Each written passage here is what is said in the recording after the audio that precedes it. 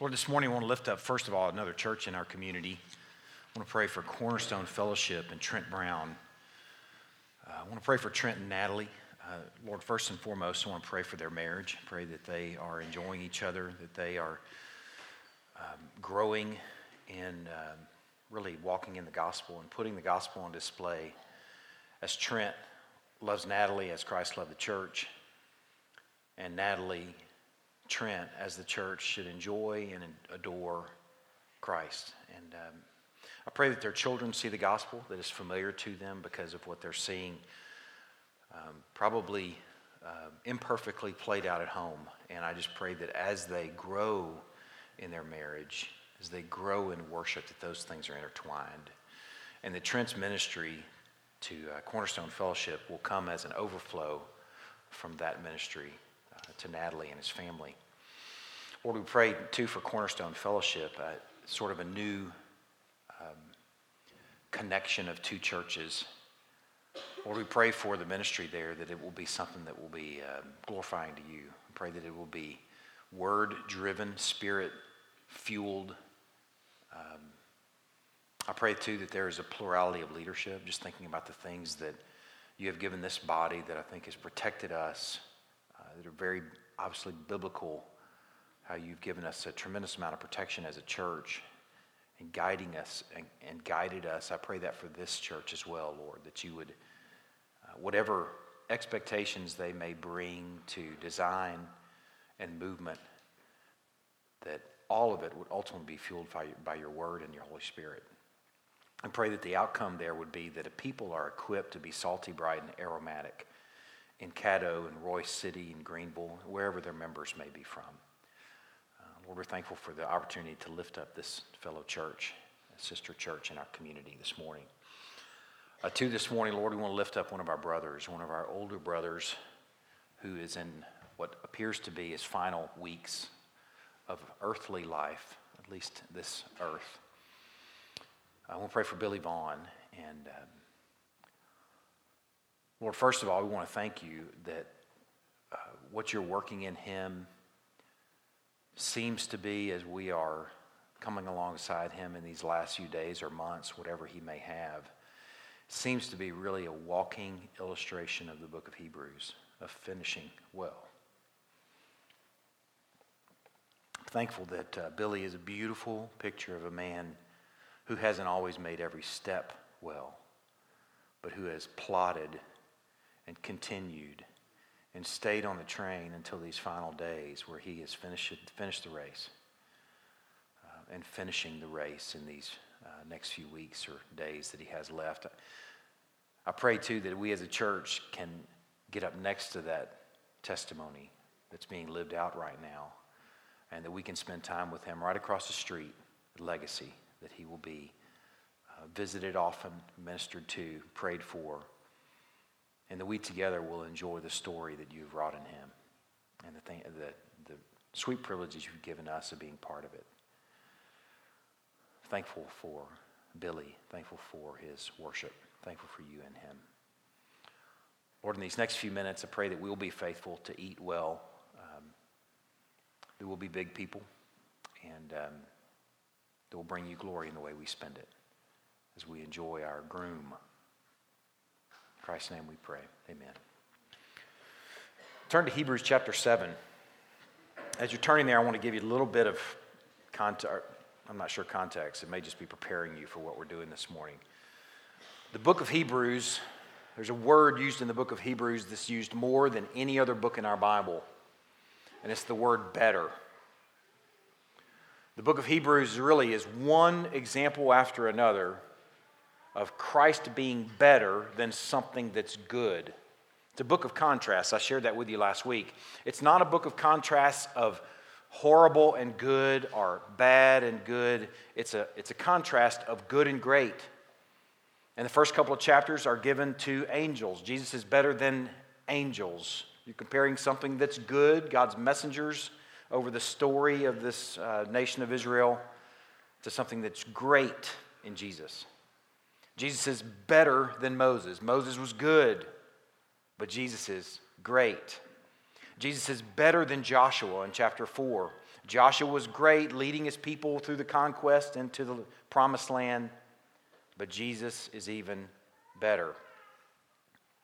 It's a book of contrast, contrasting good with great, and that contrast continues today, last week and today, and really over the next few weeks as we consider something that was very good, the Levitical priesthood, the Aaronic priesthood. I called it that last week from the word Aaron, from Aaron's name.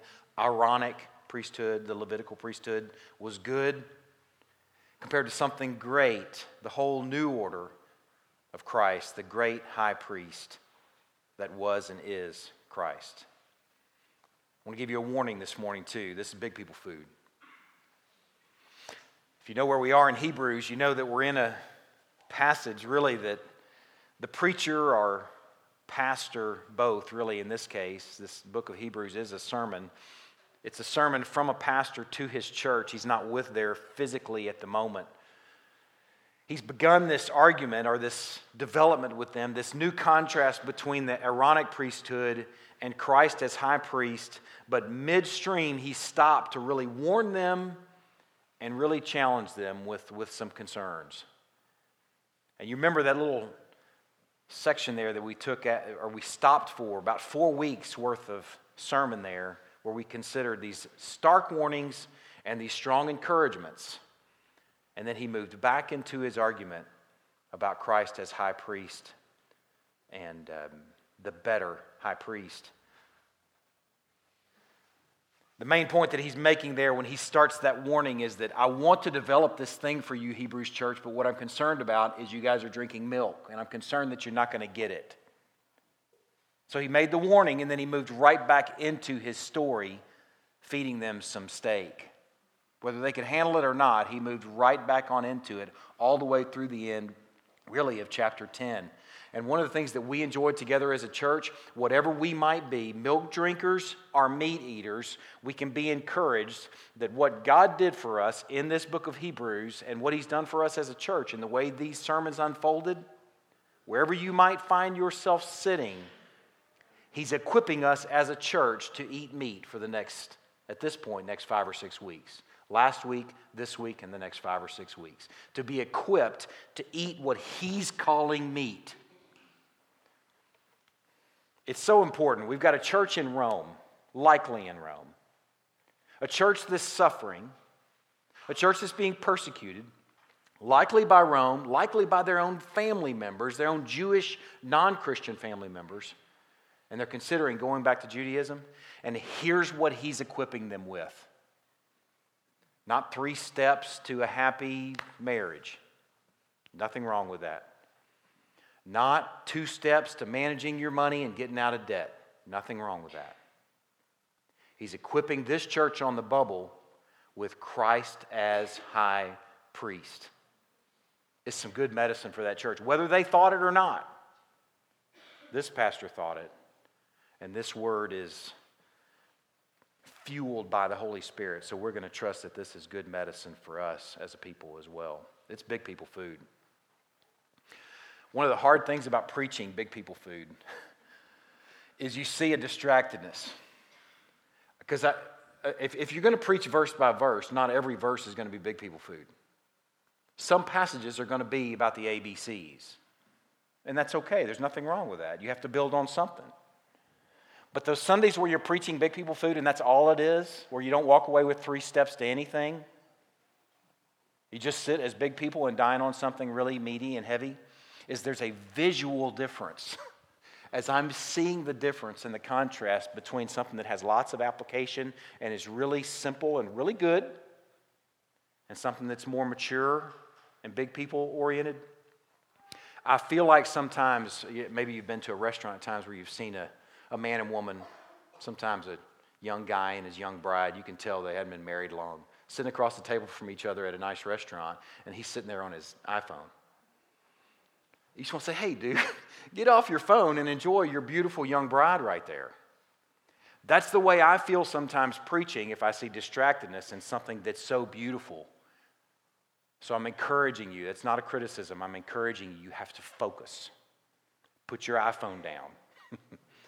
You have to focus in a sermon like this because it's big people food. I'm warning you, preparing you, that if you get distracted, do the best you can to come back to it because it's meant for big folk.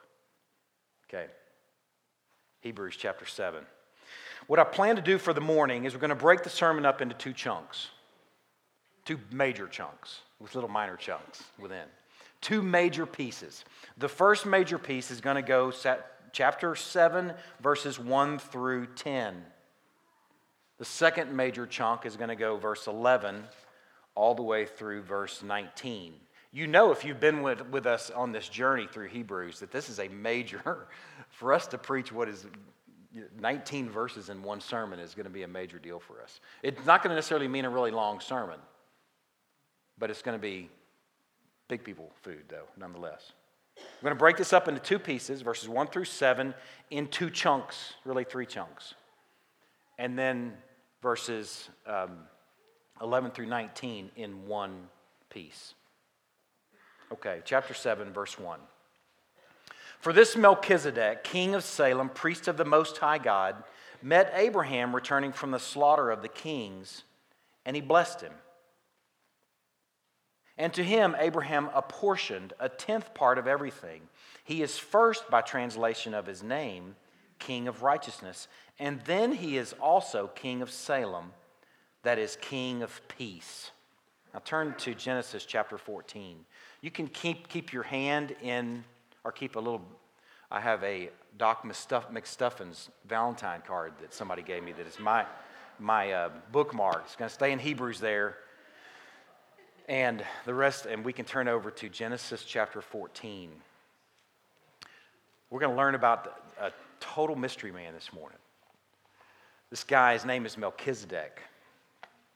And chapter 14 is just one of the funniest chapters in the Bible to me. Funny as in just strange. It's the story of these kings that are warring with each other. 4 kings versus 5 kings. And then there's Abraham.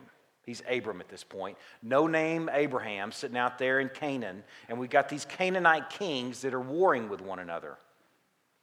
And Abraham is probably just a spectator of this whole thing until one of his family members is taken in one of the battles. We're going to pick up in verse 11 of chapter 14. So the enemy took all the possessions of Sodom and Gomorrah. You may remember who's living in Sodom at that time. Abraham's nephew, Lot. Okay, so kind of presenting the characters because it's all going to kind of come together here in a minute. The enemy took all the possessions of Sodom and Gomorrah and all their provisions and went their way. They also took Lot, the son of Abram's brother, who was dwelling in Sodom, and his possessions, and went their way. Now, verse 13. Then one who had escaped came and told Abram the Hebrew, who was living by the oaks of Mamre, the Amorite, brother of Eshcol and of Aner. These were allies of Abram. When Abram heard that his kinsman had been taken captive, you can almost hear the sort of Clint Eastwood moment there, where Clint Eastwood just kind of under his breath says, "They did what? They took Lot." He spits chewing tobacco on a scorpion, and then he says, "Okay, we're going to do something about this." When Abram heard that his kinsman had been taken captive, he led forth his trained men born in his house. Like he's got this major military force of 318 men that can locate, close with, and destroy the enemy by fire and maneuver. I mean, these are like gladiator types, 318 of them, and they went in pursuit as far as Dan. And he divided his forces against them by night, he and his servants, and defeated them and pursued them to Hobah, north of Damascus. Then he brought back all the possessions and also brought back his kinsman Lot with his possessions and the women and the people. Abram got the job done. He was bad to the bone. I mean, I'm pretty impressed with Abram. He's not just some old shepherd. I mean, he can get the job done. He's high speed, low drag. Ricky Recon, he can take care of business. After his return from the defeat of Chedorlaomer and the kings who were with him, the king of Sodom went out to meet at the valley of Sheva, that is the king's valley. So the king of Sodom comes out to meet Abram after his victory. Forget the king of Sodom for a minute, and let's see who comes out next. And Melchizedek, king of Salem, brought out bread and wine. He was priest of the Most High God. And he blessed him and said, Blessed be Abram by God Most High, possessor of heaven and earth, and blessed be God Most High, who has delivered your enemies into your hand. And Abram gave him a tenth of everything. This is the passage our Hebrews preacher is grabbing in this sermon that he's sharing with his church, encouraging them to continue. He grabs Mystery Mel as somebody he's going to make a point with. So let's go back to Hebrews. You maybe put your Doc McStuffins thing over there in Genesis 14. And now we'll keep Hebrews 7 in view and try to figure out what in the world this guy is doing here when he brings out Mystery Mel. There are 4 cool things that we can connect to about Melchizedek that are going to help us understand the point that he's making about Christ as high priest. And what I want to do in these next few minutes is consider the 4 things that we can glean right from this passage about Melchizedek. First of 4, he is priest and king. First of all, he's priest of El Elyon. That's the word that's used over there, meaning God Most High. God has different names in our Old Testament. There might be El Shaddai, God Almighty. There might be El Roi, the God who sees. Here it's God, the El Elyon, God Most High. Abram refers to him later in the passage as Yahweh El Elyon to tell us that El Elyon is in fact our God, Abram's God, Yahweh. He's not just talking about some random, strange Canaanite God. Melchizedek is a priest of Abram's God. Just let that hit you for a minute. We're talking about in Canaan. We're talking about in a pagan land. Here a priest pops up, a priest of Abram's God. It is remarkable to me that God would raise up such an important figure in such a dark, godless place. It just seems so familiar to me as I thought about that for a moment. And I thought about John the Baptist talking to the Pharisees and the Sadducees and saying this, "Do not presume to say to yourselves, Pharisees and Sadducees, we have Abraham as our father, for I tell you, God is able from these stones to raise up children for Abraham." I'm looking at Canaan, I'm looking at Salem. We'll talk about where that is in a minute. And thinking about a priest of El Elyon just pops up from nowhere. How did that happen? Well, God made that happen. Because God can do that. That ought to really, in some ways, sort of give our missionaries, all of us should be missionaries to some degree, but all of our missionaries should have perspective there, realizing that it's God who opens the eyes of the heart. He sends us to the far corners of the field, and we are agents of that. We are a means of Him doing His work, but He doesn't need us. It's important to connect to. It's not a major point of this sermon, but just encouraging to put some perspective there that God can make worshipers from stones. And He does it here with the king, in this case, priest of El Elyon, the king of Salem. Now, it's likely this Salem is an early name for Jerusalem. Geographically, where they are here in Genesis chapter 14, near Dan, and in the Valley of the Kings, that's very near Jerusalem. So this king and priest that comes out is likely the king of Salem. That's where Jerusalem gets its name. Salem means, well, we'll talk about the meaning of that in a moment. I want to save that. First, I want to point out, though, that this guy is king and priest. You remember last week we talked about the reality that the nation of Israel likely was looking for either a kingly Messiah or a priestly Messiah. But only the wise ones were looking for both. And it's a wonder how many actually were looking for both. But as we see this guy, this Melchizedek, we see a guy that is both king and priest. No one else in our Bibles before Christ served this role as king and priest. The only example that I can think about of anything even coming close was Saul trying to act like a priest, and that didn't go very well. There's kings and there's priests. This guy is both. That's the first thing. Second thing, he blessed Abraham after the battle. He blessed him with words that are very God-centric. Everything about the blessing had to do with really not how great you are, Abram, but how great God is. And he blessed him with bread and wine. We'll talk about the bread and wine later this morning. But it's very God-directed praise. It's not, Abram, you are bad to the bone. I cannot believe how you took out those kings. It wasn't, Abram, I loved how you zigged when he zagged and you took care of business out there. It wasn't, Abram, you were quite the strategist. I had no idea. It was God-centric, the blessing. And it made much of God as he blesses Abraham with words and he blesses him with sustenance, real nourishment, food and drink for a war-weary follower of God. Keep that in mind for later on this morning. That's the second thing about Melchizedek. The third thing that we can learn from this passage is that he is king of righteousness and king of peace, from verse 2 there. He is first, by translation of his name, king of righteousness. The word in the Hebrew for his name is really two words. It's Melech-Kezek. Melech means, it's Malki. I don't speak Hebrew as a first language, so give me a little room there. Malki is the first name, and that means king. Zedek is the second name, and that means righteousness. He is Malki Zedek, king of righteousness, and he is king of Salem. I told you I would tell you what Salem means. Salem is where we get the word shalom, or actually, Salem comes from the word shalom, which means peace.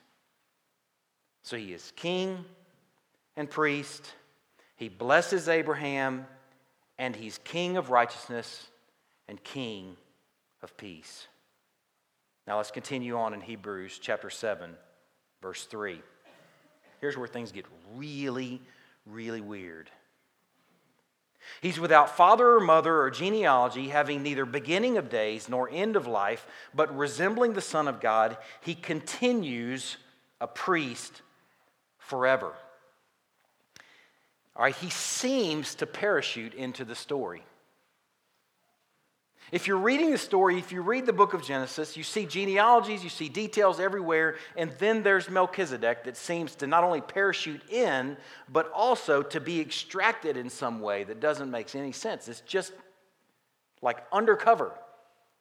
How does he come into the story? How does he come out of the story? We don't know. He just seems to just show up. And it should cause us to ask some questions that likely you've asked before. Scott and I have had a number of conversations about who is Mystery Mel. Is he an angel that just popped up? God just called this angel to go bless Abraham. Is he some superhuman being? Not an angel, but some other sort of being that actually didn't have a birth or a death, no mom or dad, no beginning or end? Or is he what some people think is a cameo of Jesus? That is a possibility. There's some really strong people that would suggest this is Jesus showing up in the Old Testament. That is certainly a possibility, but we don't know that for sure. What seems to be taking place here is he does in fact parachute in, and he's extracted out without any sort of explanation in a literary sense. For the writer of the book of Genesis, there's so much detail about mom and dad, birth, life, death, explanation about nearly every character that's presented in the book of Genesis, except for Melchizedek. In a literary sense, he does in fact just show up. There's no mom or dad. There's no list of genealogy. There's no explanation about when he was born, where he comes from, or how he died. We have nothing on this dude. So in a literary sense, he just fell out of the sky. No mom, no dad, no beginning, no end of days. Keep that in mind for later on this morning. Those four things. He is first, priest and king. Second, he blesses Abraham. Third, he's king of righteousness and king of peace. And fourth, he just seems to just show up. Seems to be, at least in a literary sense, eternal, having no beginning and no end. Now, the Hebrews preacher is going to compare the order of Aaron. Keep all those four things in view here for a moment. The Hebrews preacher is going to compare the order of Aaron, or the Levitical priesthood, with a new order, the order of Melchizedek. It's not, in fact, a new order. It's one that existed before the order of the Levites. But in their mind, it's relatively new, at least in this connection. But it's one this Hebrews preacher, this thought has been developing over the course of Hebrews already. There are a number of passages where he's mentioned Melchizedek. Chapter 5, verse 6, you are a priest forever after the order of Melchizedek, referencing Psalm 110. He gives no explanation at that point why he's talking about Mystery Mel. Later on, in chapter 6, verse 20, he sort of finished that little warning section and the section where he's encouraging them. Jesus has gone as a forerunner on our behalf, having become a priest forever after the order of Melchizedek. And then in chapter 7, he mentions him yet again in verse 17. You're a priest forever after the order of Melchizedek. He is making a very important contrast here with Melchizedek. He's been planning it for a while. What I want you to see now at this point in the sermon is that Melchizedek is a type of Christ. We talk about types, or shadow and substance, at this church often because they are everywhere in our Bibles. They were a very common instrument, literary instrument, in ancient writings, in ancient thought. There were types and there were antitypes. I was racking my brain this week and this morning trying to figure out an example, a contemporary example of type and antitype. And I could not for the life of me think of an example because it's sort of an ancient thing. Type and antitype. Melchizedek is a type where Christ is the antitype. The type is the shadow. The antitype is the substance. There are many examples in our Bible, some that might be familiar to you. As Moses lifted up the serpent in the wilderness, type, so the Son of Man must be lifted up, antitype. Shadow, substance. Shadow that helps us make sense of substance. Shadow that helps us anticipate substance. Man, it is a beautiful instrument when you connect to it. Noah, type. Christ, antitype. Moses, type. Christ, antitype. Consider just a few weeks ago, Isaac, type. Jesus, antitype. Isaac is shadow. Christ is substance. He's doing that with Melchizedek this morning. For he did it 2,000 years ago. We're considering what he did this morning with type and antitype. Let's continue on in verse 4, and we're going to connect all this in a moment. See how great this man was, Hebrews church, Crosspoint Fellowship. See how great Mystery Mel was. This guy is pretty awesome. Just those four things alone should leave you pretty amazed. See how great this man was, to whom Abraham, the patriarch, gave a tenth of the spoils. And those descendants of Levi who received the priestly office have a commandment in the law to take tithes from the people, that is, from their brothers, though these also are descended from Abraham. But this man who does not have his descent from them received tithes from Abraham and blessed him who had the promises.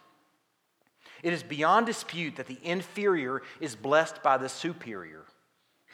In the one case, tithes are received by mortal men, but in the other case, by one of whom it is testified that he lives. One might even say that Levi himself, who receives tithes, paid tithes to Melchizedek through Abraham, for he was still in the loins of his ancestor when Melchizedek met him. All right, Now let's go back and grab those four things. We're going to make sense of that little section here in a moment, but I just wanted to go ahead and read that section and connect to this picture and this reality that Melchizedek, according to verse 3, resembles the Son of God, not the other way around. Type resembles antitype. Shadow resembles substance. Melchizedek resembles the Son of God, and this guy is pretty awesome. See how great a man this was to whom Abraham paid tithes? Let's consider those four things that we learned about Melchizedek. Melchizedek was priest and king. Christ, too, is priest and king.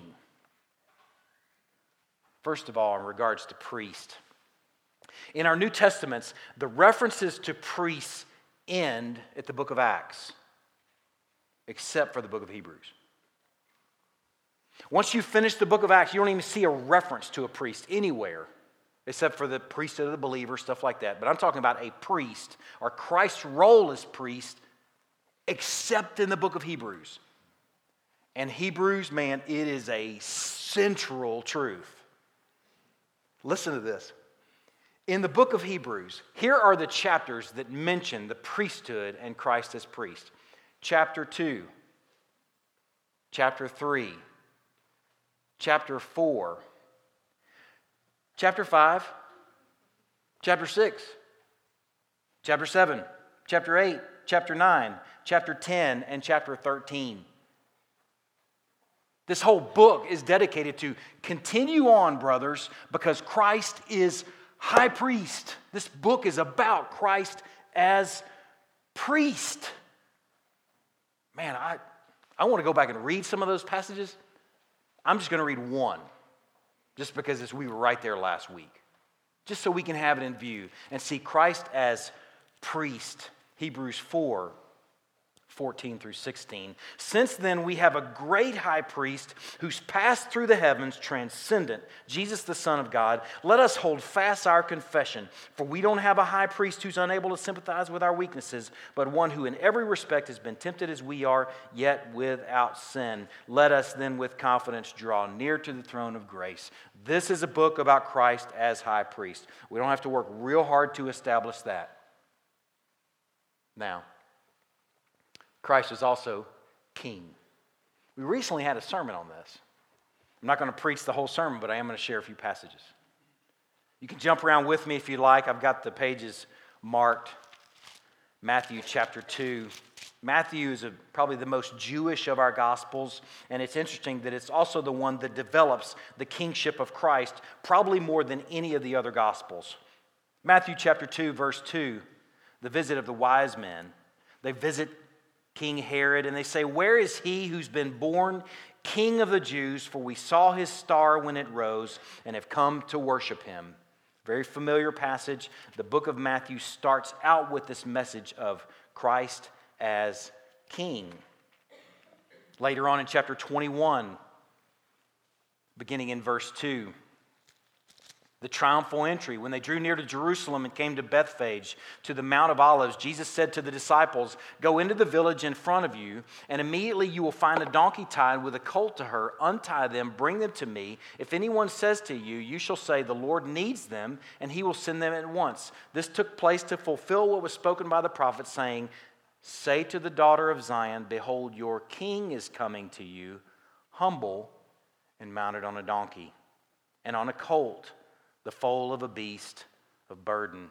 And then you know how it unfolds there. They're singing in the streets, "Blessed is he who comes in the name of the Lord. Hosanna, Hosanna." The king is making his triumphal entry. Chapter 27, verse 11 has another little passage there that points toward his kingship. Jesus stood before the governor, and the governor asked him, Pilate, "Are you the king of the Jews?" And Jesus said, "You have said so." Just a few verses later, the soldiers of the governor took Jesus into the governor's headquarters. They gathered the whole battalion before them. They stripped him, put a scarlet robe on him, twisted together a crown of thorns. They put it on his head, put a reed in his right hand, and kneeling before him, they mocked him, saying, "Hail, King of the Jews." This is a book about his kingship. Matthew, especially, cover to cover, the book ends. Say, Christ is king, because Christ was too, like Melchizedek, priest and king. And I said was, he is priest and king. Secondly, Christ too blesses his people. Listen to these passages and just see if they sound familiar. Matthew chapter 15. Like I said, I've got the pages marked, so I'm going to be really quick. You can turn to Luke 22 if you want to turn somewhere and have something to look at. Okay? But unless you really like sword drill quick. Matthew chapter 15, beginning in verse 32. Jesus called his disciples and said to him, I have compassion on the crowd because they've been with me now 3 days and have nothing to eat, and I am unwilling to send them away hungry, lest they faint on the way. And the disciples said to him, where are we to get enough bread in such a desolate place to feed so great a crowd? And Jesus said to them, how many loaves do you have? They said, 7 and a few small fish. And directing the crowd to sit down on the ground, he took the 7 loaves and the fish, and having given thanks, he broke them and gave them to the disciples, and the disciples gave them to the crowds. They ate and they were satisfied, like I bet Melchizedek was, like Abraham was when Melchizedek brought him bread and wine. That's when Jesus fed the 4,000. You may not know that Jesus fed the multitudes more than once. He fed the 4,000, and that's how it went down. And then there's also the account of him feeding the 5,000 in Luke chapter 9. Taking the 5 loaves and the 2 fish, he looked up to heaven and said a blessing over them. And then he broke the loaves and gave them to the disciples and set them before the crowd. He's blessing the people and he's feeding the people just like Mystery Mel did. And now look at Luke 22. This will be a very familiar passage to you, hopefully. Luke chapter 22, beginning in verse 14. When the hour came, he reclined at table, and the apostles with him, and he said to them, I have earnestly desired to eat the Passover with you before I suffer, but I tell you, I will not eat it until it's fulfilled in the kingdom of God. And he took a cup, and when he had given thanks, he said, take this, divide it among yourselves, for I tell you that from now on I will not drink of the fruit of the vine until the kingdom of God comes. And he took bread, and when he had given thanks, he broke it and gave it to them, saying, this is my body, which is given for you. Do this in remembrance of me. And likewise the cup, after they had eaten, saying, this cup that is poured out for you is the new covenant of my blood. He's feeding people and blessing people all over the place. Man, that's not all. Luke chapter 24, I'd forgotten about this one and I enjoyed connecting to it. Luke chapter 24, on the road to Emmaus, beginning in verse 28. So they drew near to the village to which they were going. He acted as if he were going further, but they urged him strongly, saying, stay with us, for it's toward evening and the day is now far spent. So he went in to stay with them, and when he was at table with them, he took the bread and blessed and broke it and gave it to them. He's doing it all over the place. How could we possibly forget about John chapter 21? After he's resurrected, after he's risen and appearing to the disciples go on a little fishing trip. At Peter's leadership, Peter's down in the dumps, and they go on a fishing trip, and they're out there fishing, catching nothing. And here's how it goes down. Jesus called them ashore. You remember Peter didn't want to wait on the boat to paddle ashore, so he swam ashore, and likely the boat beat him ashore anyway. Remember that? When they got out on land, they saw a charcoal fire in place with fish laid out on it and bread. And Jesus said to them, bring some of the fish that you've caught. So Simon Peter went aboard and hauled the net ashore full of large fish, 153 of them. Although there were so many, the net was not torn. Jesus said to them, come and have some breakfast that he had prepared for them on the shore. I love these pictures. When you really start connecting to what Melchizedek did in the shadow and the type, you begin to see the substance and the antitype in Christ. You see him all over the place, breaking food and blessing people and giving them sustenance, something they really need. I love that about Jesus. I love, too, that every single week we remember that and we participate in the very same. when we take the supper. I love, too, that he gives us more than just loaves and some wine. Galatians chapter 3, listen to this passage, a treasured passage. Chapter 3, verse 13 and 14. Look at what else comes to us through Christ's work as a blessing. Christ redeemed us from the curse of the law by becoming a curse for us, for it is written, cursed is everyone who hangs on a tree. Verse 14, so that in Christ the blessing of Abraham might come to the Gentiles. In Christ, the blessing that was for Abraham might come to the Gentiles so that we might receive the promised Spirit through faith. That's the Holy Spirit. If all He ever gave us was some bread and something to drink, we might be satisfied in our bellies, but we would need much more, and He's given us so much more in the Holy Spirit. Man, He blesses, and then some. He's priest and king. He blesses His people, and He too is, like Melchizedek, king of righteousness and king of peace. Look at 1 Peter chapter 3. I want you to see this passage. Christ too is king of righteousness and king of peace. 1 Peter chapter 3. Verse 18, man, this is the gospel in one verse. For Christ also suffered once for sins, the righteous for the unrighteous, that He might bring us to God, being put to death in the flesh, but made alive in the Spirit. Christ suffered once for sins, the righteous, the King of righteousness, for the unrighteous, that He might bring us to peace, or bring us to God at peace with our Creator. That verse so nicely summarizes that He is both King of righteousness and King of peace. And you don't want to get that order out of order, because it's only by His righteousness that we find peace with God. It was important to the Hebrews preacher that they got the order that He is King of righteousness and King of peace, and it's something that we would do well to connect to this morning. That Christ too is King of righteousness and He's King of peace because He earned it for us through His righteousness. And the fourth thing, you remember Melchizedek's mystery? Remember how he parachuted in and then he's in and out, no explanation? That ambiguity about Melchizedek is divine, divinely inspired. There's as much said about the lack of details on Melchizedek as is said in the details about Melchizedek, especially if he is type of Christ, pointing toward the real substance that is Christ.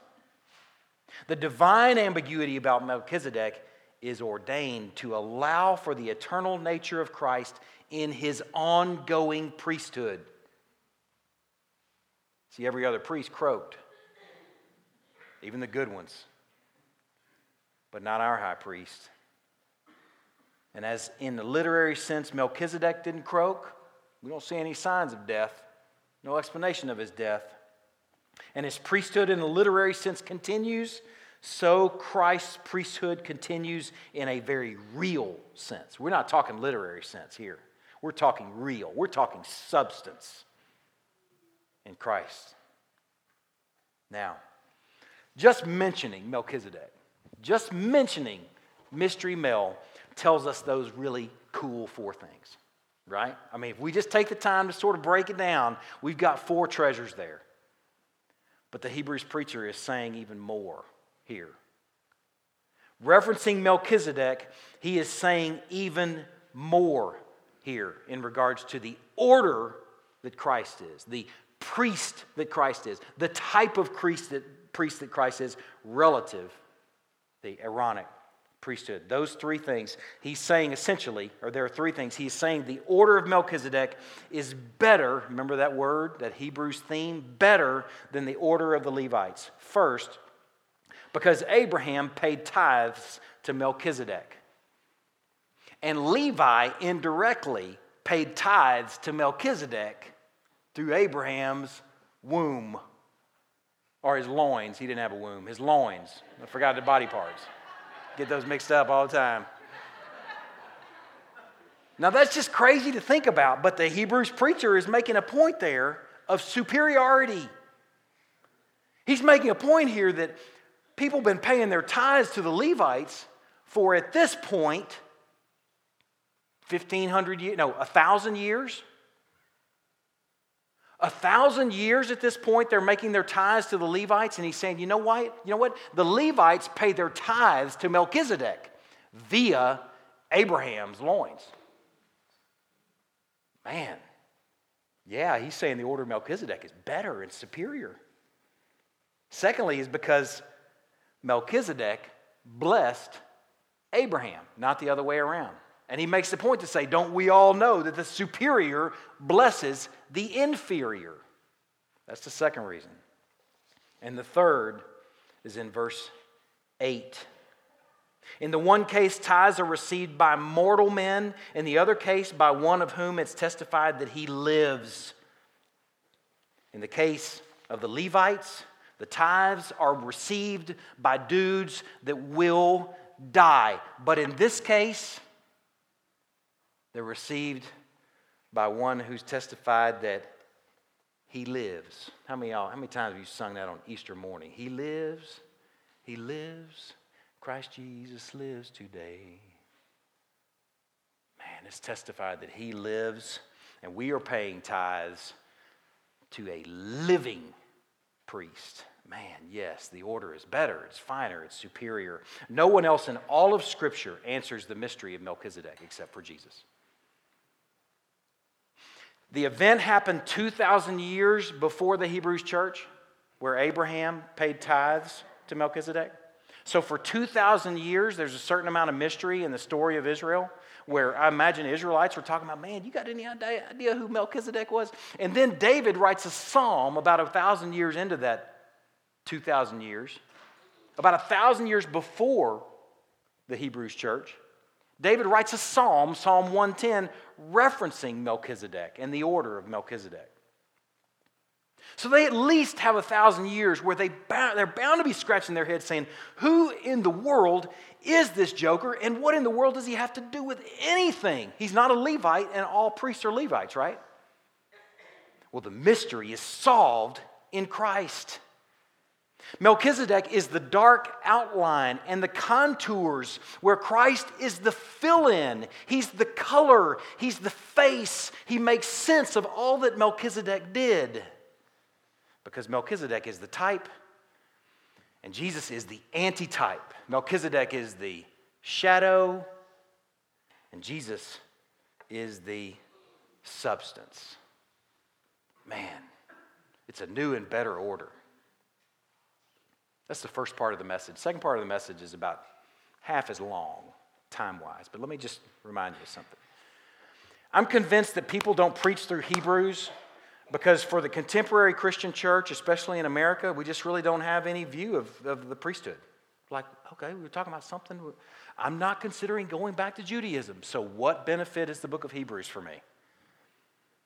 I'm going to give you a little taste of where we're going to land this morning. Anything you could fall back on is inferior to the best. Jesus is better than anything you could fall back on. If there was ever something worth falling back on, it would have been the Levitical system, because that came from God. That's a good thing. But he says, you know what? That's good, but I'm talking about what's best, what's better, what's great. And he's presented so far a new and better order that is as fine as it comes. It can only be explained, it can only be illustrated through a mystery man that just pops in and pops out and does something pretty awesome when he shows up. Melchizedek. Now we'll finish out the last part of this chapter, beginning in this section we're looking at this morning, beginning in verse 11 of Hebrews chapter 7.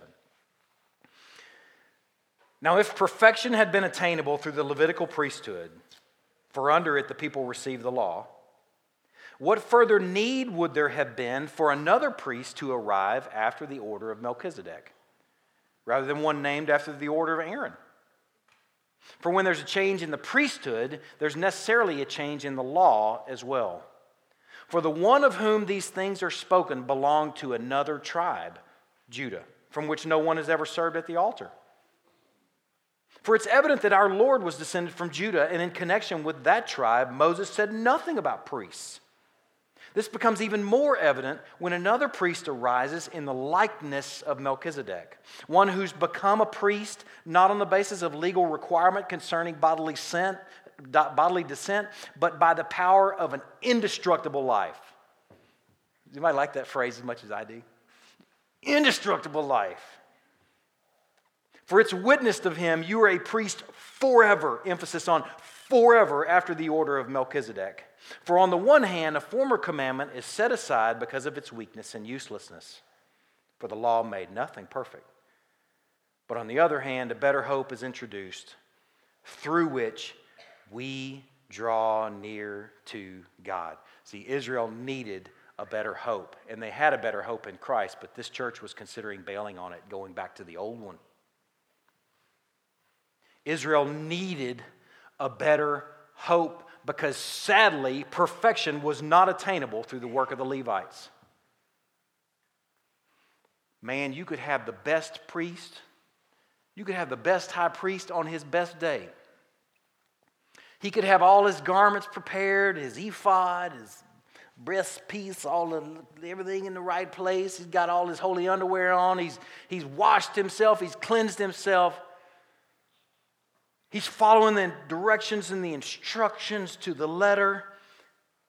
But yet perfection was not attainable. That word perfection is not talking about perfection like you might think of perfection. The word there means completion. Completion was not attainable through the work of the Levites. As awesome as their work was, completion or wholeness is another word that you might be able to connect to. Wholeness was not attainable. The words there, completion, wholeness, perfection, mean being made acceptable permanently to God. The priests on their best day could not achieve that. On their best day, they could not get it done. Because what they offered, as good, as fine as it was imperfect. It was incomplete. It was, hear this word, temporary. Man, you could have the finest lamb. There are no blemishes on that one. And we're going to follow the instructions just perfectly. But it was temporary. I just happened this last week to be reading through Leviticus in my daily Bible reading. Christy and I are doing a topical reading, which kind of puts us in different spots than our typical McShane reading has. And we were going through Leviticus, and look, there's a whole chapter in Leviticus 15 dedicated to bodily discharges. And it's really a mystery, man. You're like, man, ooh, rough. I mean, it's not one you'd really want to camp out long on, but, you know, it was one that I read. I mean, it's in there. It's ordained. We have to trust that it has authority for something, and it goes into a lot of detail. Not just, it's about men and women type discharges, and about how uncleanness is a result from that, and about what needed to take place to become clean.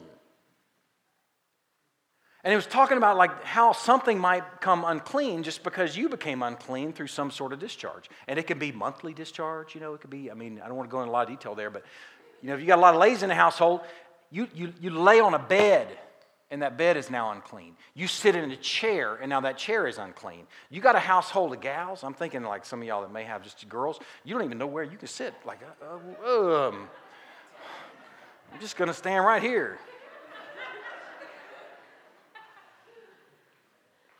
There's a whole chapter dedicated to it with so much detail. It's a constant reminder of their unclean condition. It's not something we're familiar with. We're a little bit uncomfortable with the whole notion. But for them, it was a daily reminder of their unclean condition and God's holiness. Because you had to wait for a time after something happened. I hate even saying that word, discharge again. You had to wait for a period of time, or you had to actually go make a sacrifice, depending on what actually took place. Here's how that chapter ends. Thus you shall keep the people of Israel separate from their uncleanness, lest they die in their uncleanness by defiling my tabernacle that is in their midst.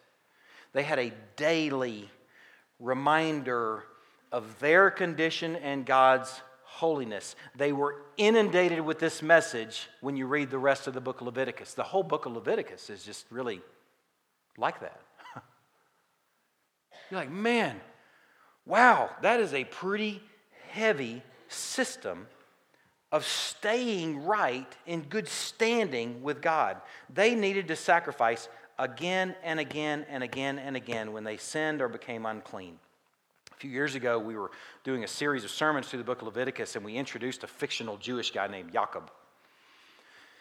And Jacob, somebody mentioned to me this week, said, man, that really was effective for me to sort of see a guy, a Jacob that, like, you know what, I was really ugly to my wife today, and I sinned in the way I communicated to my wife and family, and I need to go out there and I need to grab a lamb and I need to trudge on off I got to find an unblemished one, first of all, and then I got to trudge on off to the tabernacle or the temple, depending on where you place Jacob in time. And thinking about, man, if Jacob is like me, he better have a big flock of some really nice sheep. And he better have a lot of time on his hands, because it's going to be a lot of work.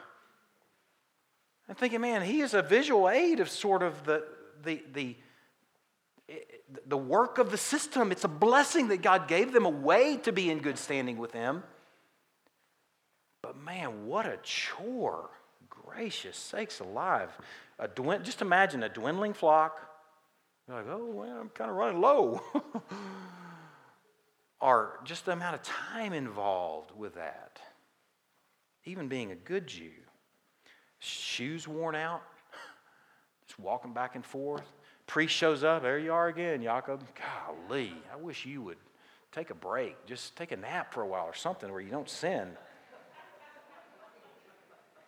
If it had been possible for the Levitical system in the order of Aaron to get it done, why would they need a priest of another line?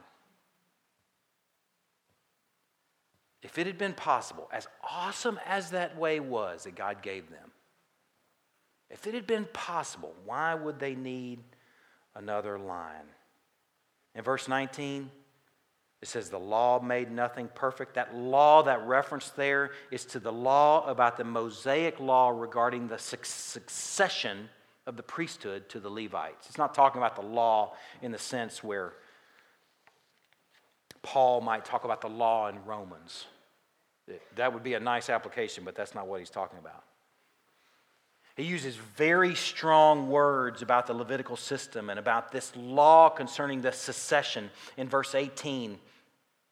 He calls this weakness and uselessness.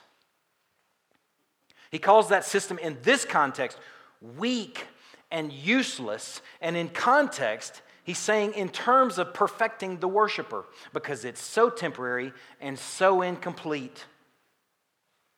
Because Aaron and the Levites were temporary and incomplete. And their sacrifices were temporary and incomplete. Israel needed a new and better hope because perfection wasn't attainable by the Levitical priests and their sacrifices. As fine as they were, it was not attainable. And the Hebrews preacher says, man, Hebrews church, we have a better hope. We have a better hope through which we draw near to God. And the work of this high priest, of this order of Melchizedek, makes perfect. In quality alone, this sacrifice is fine. If you just looked at just the quality of it, the effectiveness of it, it covers your sins once, past, present, and future, forevermore. Man, that is a fine sacrifice. You mean this sin? Yes, that sin. Let that hit you for a minute. Your dark secrets. Yes, that sin. In quality alone, man, it's fine. Because it makes perfect, it makes complete, it makes you in right standing before your Creator. Man, that is a beautiful thing. If you just think just quality alone, no other priest, no other sacrifice ever did this, no matter how fine it was. But Christ did. In terms of quality, man, it's better. In terms of permanence, it's better.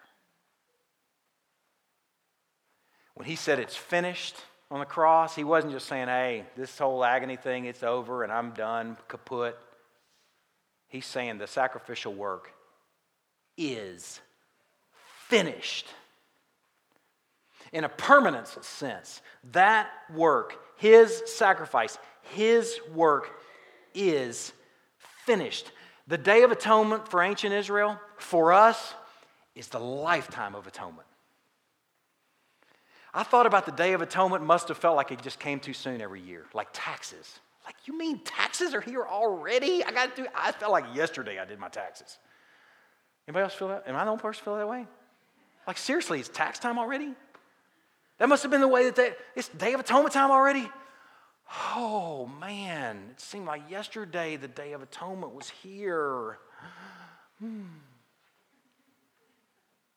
it's not a day for us. It's a lifetime of atonement.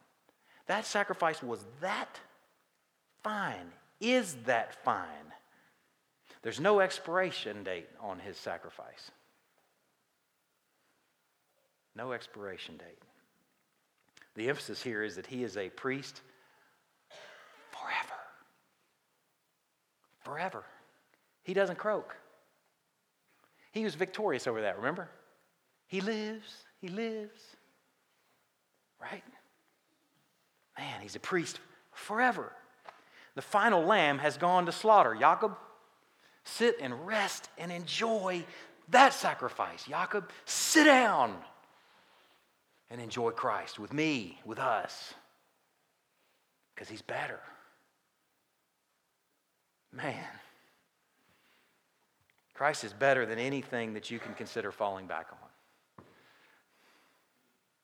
Yes, he's better than Judaism. It may not be a threat for any of you. But you may have some other threats. Some things you might consider falling back on. I'm telling you, Christ is better than even what God blessed Israel with in the past. He's better than anything the world can offer. He's just better. And he's the only way to draw near to God. All they had to do to draw near to God, the festivals, the sacrifices, the work, the worn out shoes, the dwindling flocks, all they had to do to draw near to God, and I use draw near really loosely, like a bunch of fugitives standing out around the tabernacle listening for the bell as Aaron's in there getting the work done. I hope he doesn't fail. All they had to do to draw near to God, and man, we can approach the throne of grace boldly and confidently because this sacrifice, this priest is so fine and so sublime. Man, we can come right to God because our living high priest work was that fine and that final. Amen? Yes. There's no veil.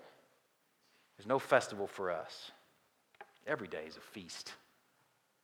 Every day is a festival. Access is unlimited. There's no priest that has to get cleaned up for you anymore. That you have to hope he doesn't get it wrong. Because it's done.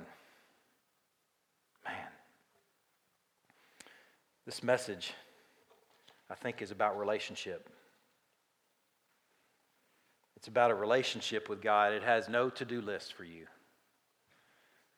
There's no to-do list for you right now at this point of the sermon as I'm closing it out. Then there is a to-do list for you after you've ended a beautiful evening date night with your wife or gal, men, or with your husband, ladies. You don't end a date night figuring out what you need to go do. You end a date night just having enjoyed each other. And that's the focus of this Big People food we had this morning, just enjoying Jesus. I don't have a to-do list for you. There's nothing wrong with some to-dos, man. We have those sermons that are very application-oriented. But then we have sermons like today that, man, just enjoy. That's the only to-do. Just enjoy the better high priest. Enjoy the better order of Melchizedek. Enjoy the better hope. We could do with some time just enjoying Jesus as better than good. Right? We could do with some time enjoying Jesus as better than good. And certainly better than lots of things we try to substitute for him. We're going to distribute our elements here in a moment. And I want to go ahead and pray. And then we'll have a supper that is, I hope, in keeping and is fitting with the time that we spent together this morning. God, we are so thankful that we can approach your throne right now. That we don't have to have a certain time of the year. It's not a special festival. It's not a special occasion. We don't have to have a unblemished little lamb beside us right now and a sharp knife.